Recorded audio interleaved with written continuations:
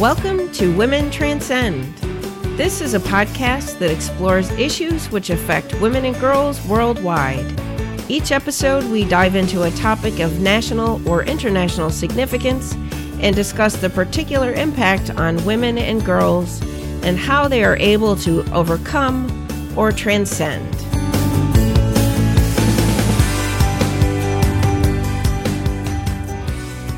This week, we are going to discuss the election.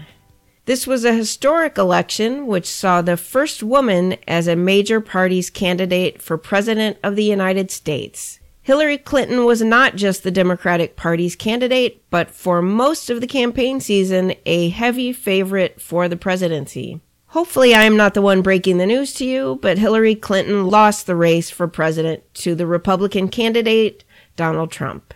Policy wonks and historians will be taking apart this election piece by piece for years, trying to figure out the contributing factors, the turning points, the mistakes, the highs, the lows, what happened.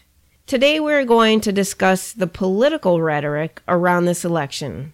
What was the rhetoric from the Democrats, the Republicans? How did it impact the outcome of the race? More generally, what made people, women in particular, step into the voting booth and vote the way they did? So here's what we know. 54% of women voted for Clinton and 42% of women voted for Trump. Whereas when you look at the male vote, 41% voted for Clinton while 53% voted for Trump. In some early polling, more than 60% of white women reported to pollsters that they intended to vote for Clinton. In fact, when it came time to vote, only 43% of white women voted for Clinton and 53% voted for Trump. Without throwing too many more numbers into this mix, in short, there was a disconnect between who people reported to pollsters was their preferred candidate and who they ultimately voted for. There are a lot of theories about why this happened, and I'm sure we will be discussing this election post-mortem for a long time to come. I am sure we will do more episodes on this very podcast about gender politics for sure. But after unpacking some of the ideas behind the disconnect between poll numbers and real votes, you can't get around the impression that either polls were bad, people changed their minds at the last minute, many people, or people were not completely truthful when reporting their opinions to pollsters. One thing that has been blamed were the polling questions themselves. Who do you find more likable? Polling question. That doesn't really tell you who you are going to vote for. In fact, the American electorate chose the less likable candidate for president. Who do you find more qualified? Again, the American electorate chose the candidate they considered to be less qualified to be president. But since we are talking about gender rhetoric, we should think about these questions. Let's consider the idea of likability. There is research that this polling question is asked more frequently when a woman is on the ballot. Which candidate do you find more likable? Did we hear a lot about likability when Bush ran against Gore? Not so much. And what does it mean if you like or don't like a candidate? Does it mean the same for women candidates as for candidates who are men? The media gave quite a lot of attention to the likability question in Secretary Clinton, but they didn't give the same attention to Bernie Sanders and his likability. It really didn't seem to matter all that much whether supporters liked Bernie Sanders. He frankly comes across kind of as a grumpy old man. Is that likable? But here's the thing. Maybe it doesn't matter if it's a man. People reported that Hillary Clinton was not likable because people say she was too much a part of the establishment. But in an election which saw a vast majority of incumbents reseated, you have to wonder if that's really the full story. Let's think about the word likability again. Is this really code for something else? As there is evidence that this is more often a poll question when women are on the ballot, there is some good reason to raise this question. So is it about being likable? Or is it more about fulfilling the expected role and stereotype of a woman? To be sure, Hillary Clinton would not be likable because, as she herself famously said, "I suppose I could have stayed home and baked cookies and had teas, but what I decided to do was to fulfill my profession." So going back to the initial question of why the polls, specifically for women voters, got it so wrong, we need to consider a few things. One is that women voters are not monolithic. Women don't vote as a consistent bloc. White women came out strongly to vote for Republicans in past elections, so it was a false assumption to think that there would be a sizable party defection based on the fact that there was a woman on the ballot. But we also need to consider the social pressure that women potentially felt to say they were supporting the woman candidate. But then when it was time to cast that sacred ballot, they chose the man. And perhaps they chose the man because of likability.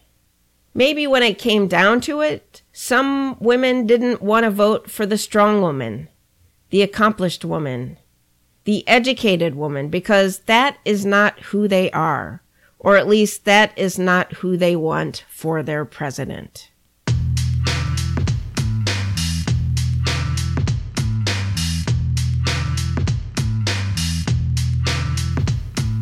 Coming up next, we will be joined by an expert in political rhetoric who will help us unpack some of these ideas.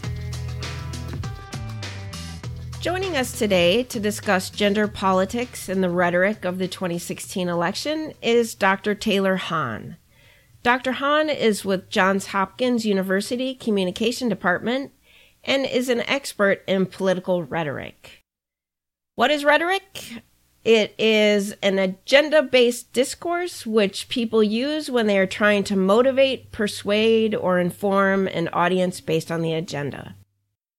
So Dr. Hahn is going to help us dive into the issues around gender politics and gender rhetoric that came up during the historic 2016 election. Welcome, Dr. Hahn, to Women Transcend. Thank you for having me. Yeah, absolutely. So we're still kind of, I think, all processing the 2016 election and what happened. And it was a groundbreaking election for lots of reasons, one of which is the fact that there was, this was our first ever presidential candidate who was a woman. And a lot of people are wondering how that impacted the campaigns and how it impacted the outcome of the election. There was a lot of debate beforehand that Hillary Rodham Clinton would get the women's vote sort of by default because she's a woman and the first ever woman running. And what do you think of that sort of supposition?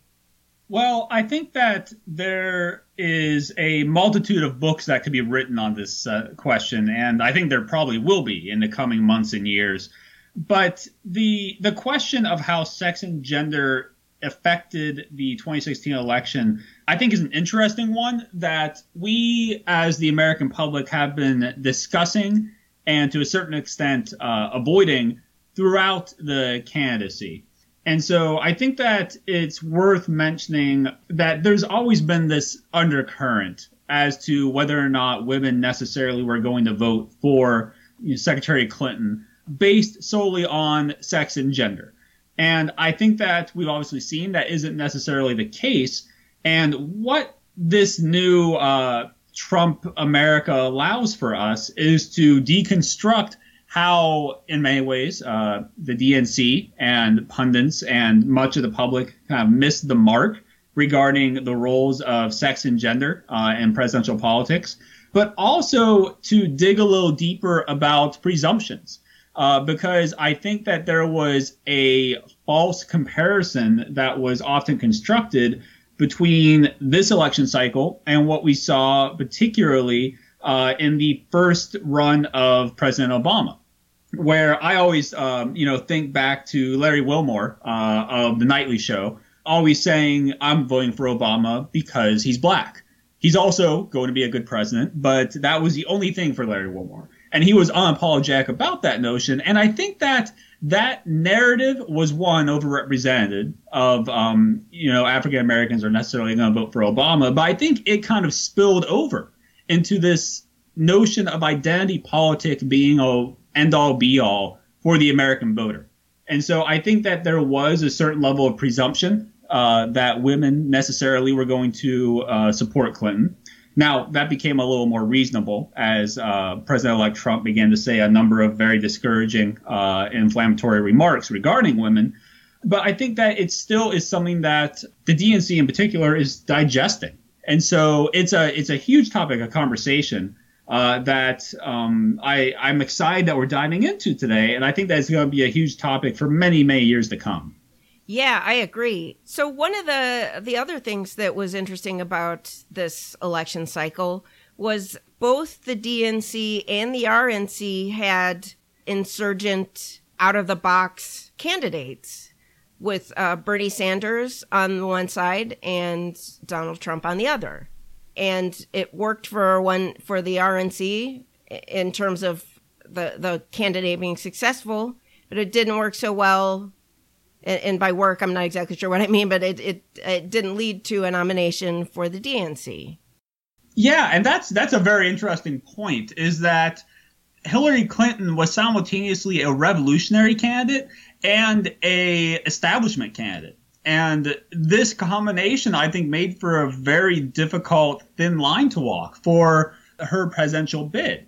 That there was this outsider, somewhat roguish figure, being Bernie Sanders, pushing the DNC and Clinton ever further left. And so there was this coupled notion of Hillary Clinton would do something revolutionary, but also at the same time, she would functionally be an endorsement of 90s liberalism, that it wasn't necessarily the most progressive option on the table.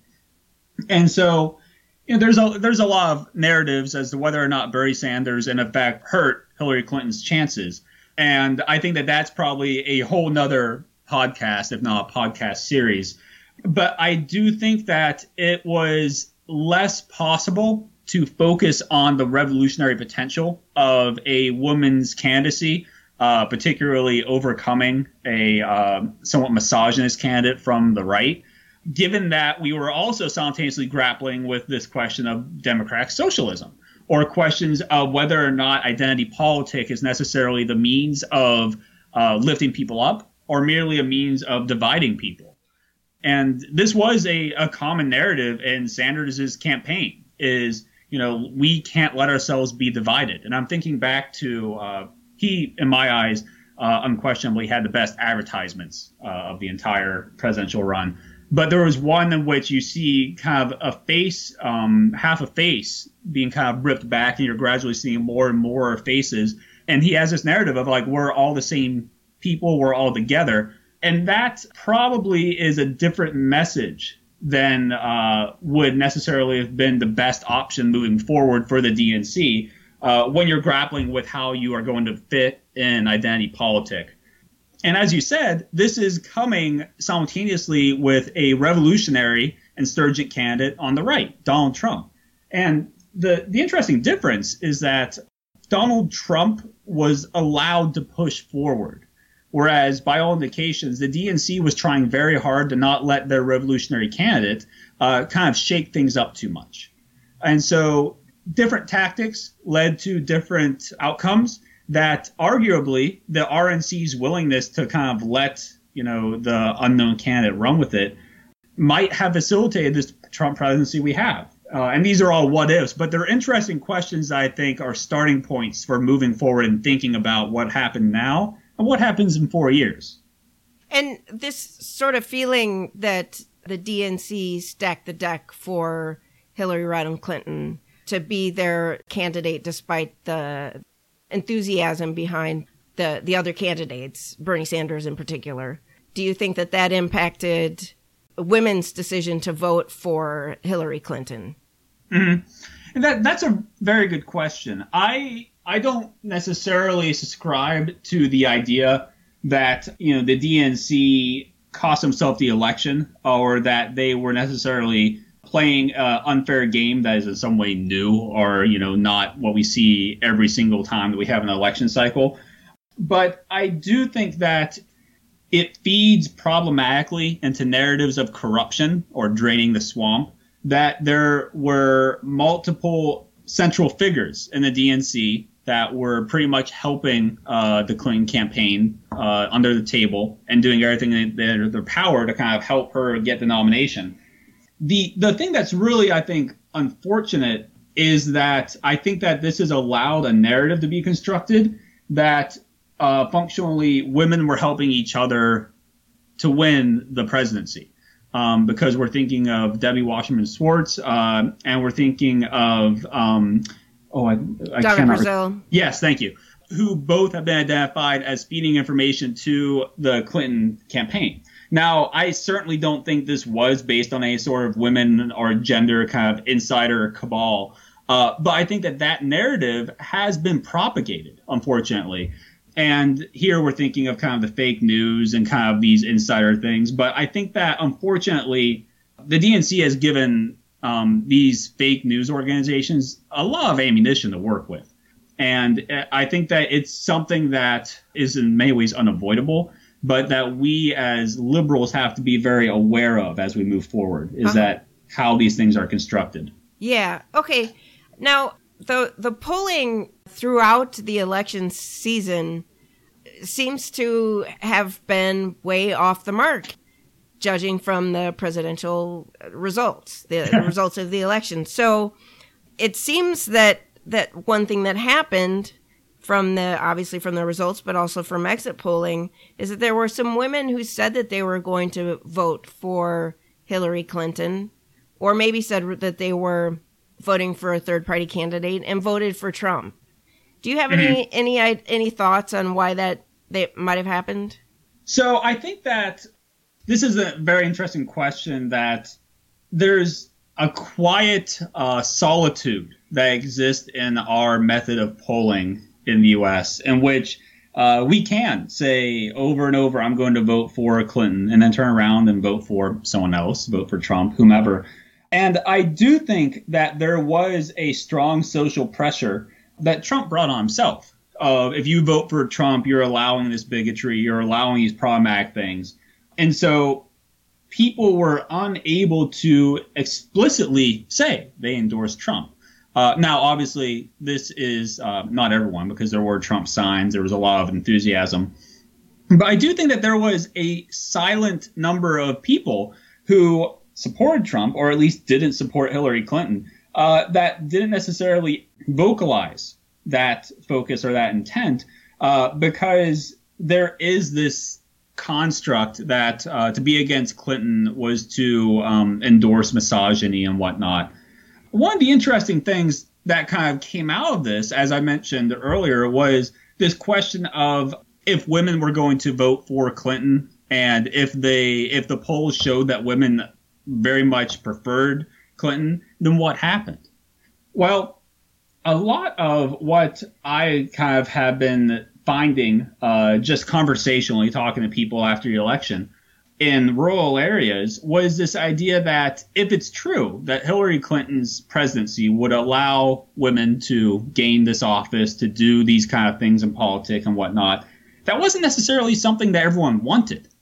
Because the notion that a revolutionary presidency in which a woman becomes president, if that means that women can do X, Y thing, but that as a voter you don't want to do those things, then that's not necessarily revolutionary to you. And so I think that the boots on the ground notion of Trump is going to focus on America first, focus on a lot more regionalism and nationalism than globalism, is probably far more important and more palatable to particularly rural America, but also to just individuals that aren't very interested, concerned, or focused toward global or even national politics. Because, frankly, what happens in Washington isn't that important on a day-to-day basis unless you really kind of want it to be, or unless you are being marginalized in the status quo. So if things are going pretty well for you, except your taxes are too high and people are taking your jobs, then naturally those are things you're going to want to change. And I don't think that the DNC necessarily did a very good job of tapping into that base and being very sympathetic to those concerns. Because unfortunately, Trump's message resonates. And I think that there was an over-enthusiasm to identify Trump supporters as being inherently problematic or endorsing of his problematic personhood. And so I think that we can say as kind of a post-mortem that we've lost sight of the economic and social realities that allowed people to see past the unacceptable nature of their candidate. Yeah, interesting. So on the one hand, the DNC might have taken for granted the women's vote. And on the other hand, you're saying that there's a strong argument that could be made that there are plenty of women that didn't embrace her message and didn't want to vote for her just because of her gender. Mm-hmm. Yes, I think that's accurate. And these are data that we're starting to kind of see develop and that we're starting to pay a little better attention to. I would be remiss if I didn't mention that not everyone was off the mark with Trump winning the presidency. And I say that because it seems like every time I listen to Nate Silver, he reminds everyone that he gave Trump, a 16% chance of winning. And so he didn't necessarily say Trump was going to lose. Yes. And so he did give him a tiny sliver. Exactly. And so that means that he was right, according to Silver. But I do think that this data is going to be academically fascinating, but I think it's going to have some major impact into how candidates move forward and understand what it means to really tap into American society and understand their base. Yeah, and certainly I think how campaigns run and how they consider the middle America, the red America, moving forward in future campaigns. And unfortunately, we are running out of time, but I really thank you, Dr. Hahn, for joining us to talk about this. This could be a series, I can see for sure, because there's so much to unpack. But I really appreciate you joining and all of your insight and thoughts. Thank you for having me. Great.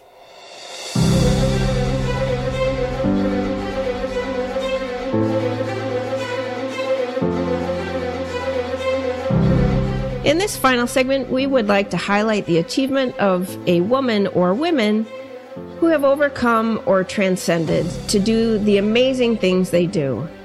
In this episode, we will highlight a group of amazing women who overcame the inherent obstacles put before women running for elected office, such as those we have discussed in today's episode. Although Hillary Clinton did not break that highest, hardest glass ceiling in 2016, many women are getting very close. The 2016 election saw many firsts for some amazing women, and I'm going to highlight them. Kamala Harris was elected to represent California in the Senate, replacing the amazing Barbara Boxer. Ms. Harris is a biracial woman and the first self-identified Black woman to be elected to the Senate since 1999. Catherine Cortez Masto was elected to represent the state of Nevada, taking the vacated seat of Senate Minority Leader Harry Reid. She will be the first Latina to serve in the Senate. Maggie Hassan unseated incumbent Republican Kelly Ayotte in a bitterly fought race for Senate in the state of New York. That was a nail-biter down to the very last ballot. And finally, Tammy Duckworth was elected to represent the state of Illinois in the Senate. She unseated Republican incumbent Mark Kirk in a race that got a bit ugly towards the end. She is the second of two biracial women elected to the Senate in 2016. We salute Senator-elect Duckworth for her service, as she is an Iraq War veteran who lost both her legs when her Black Hawk helicopter that she was piloting was shot down.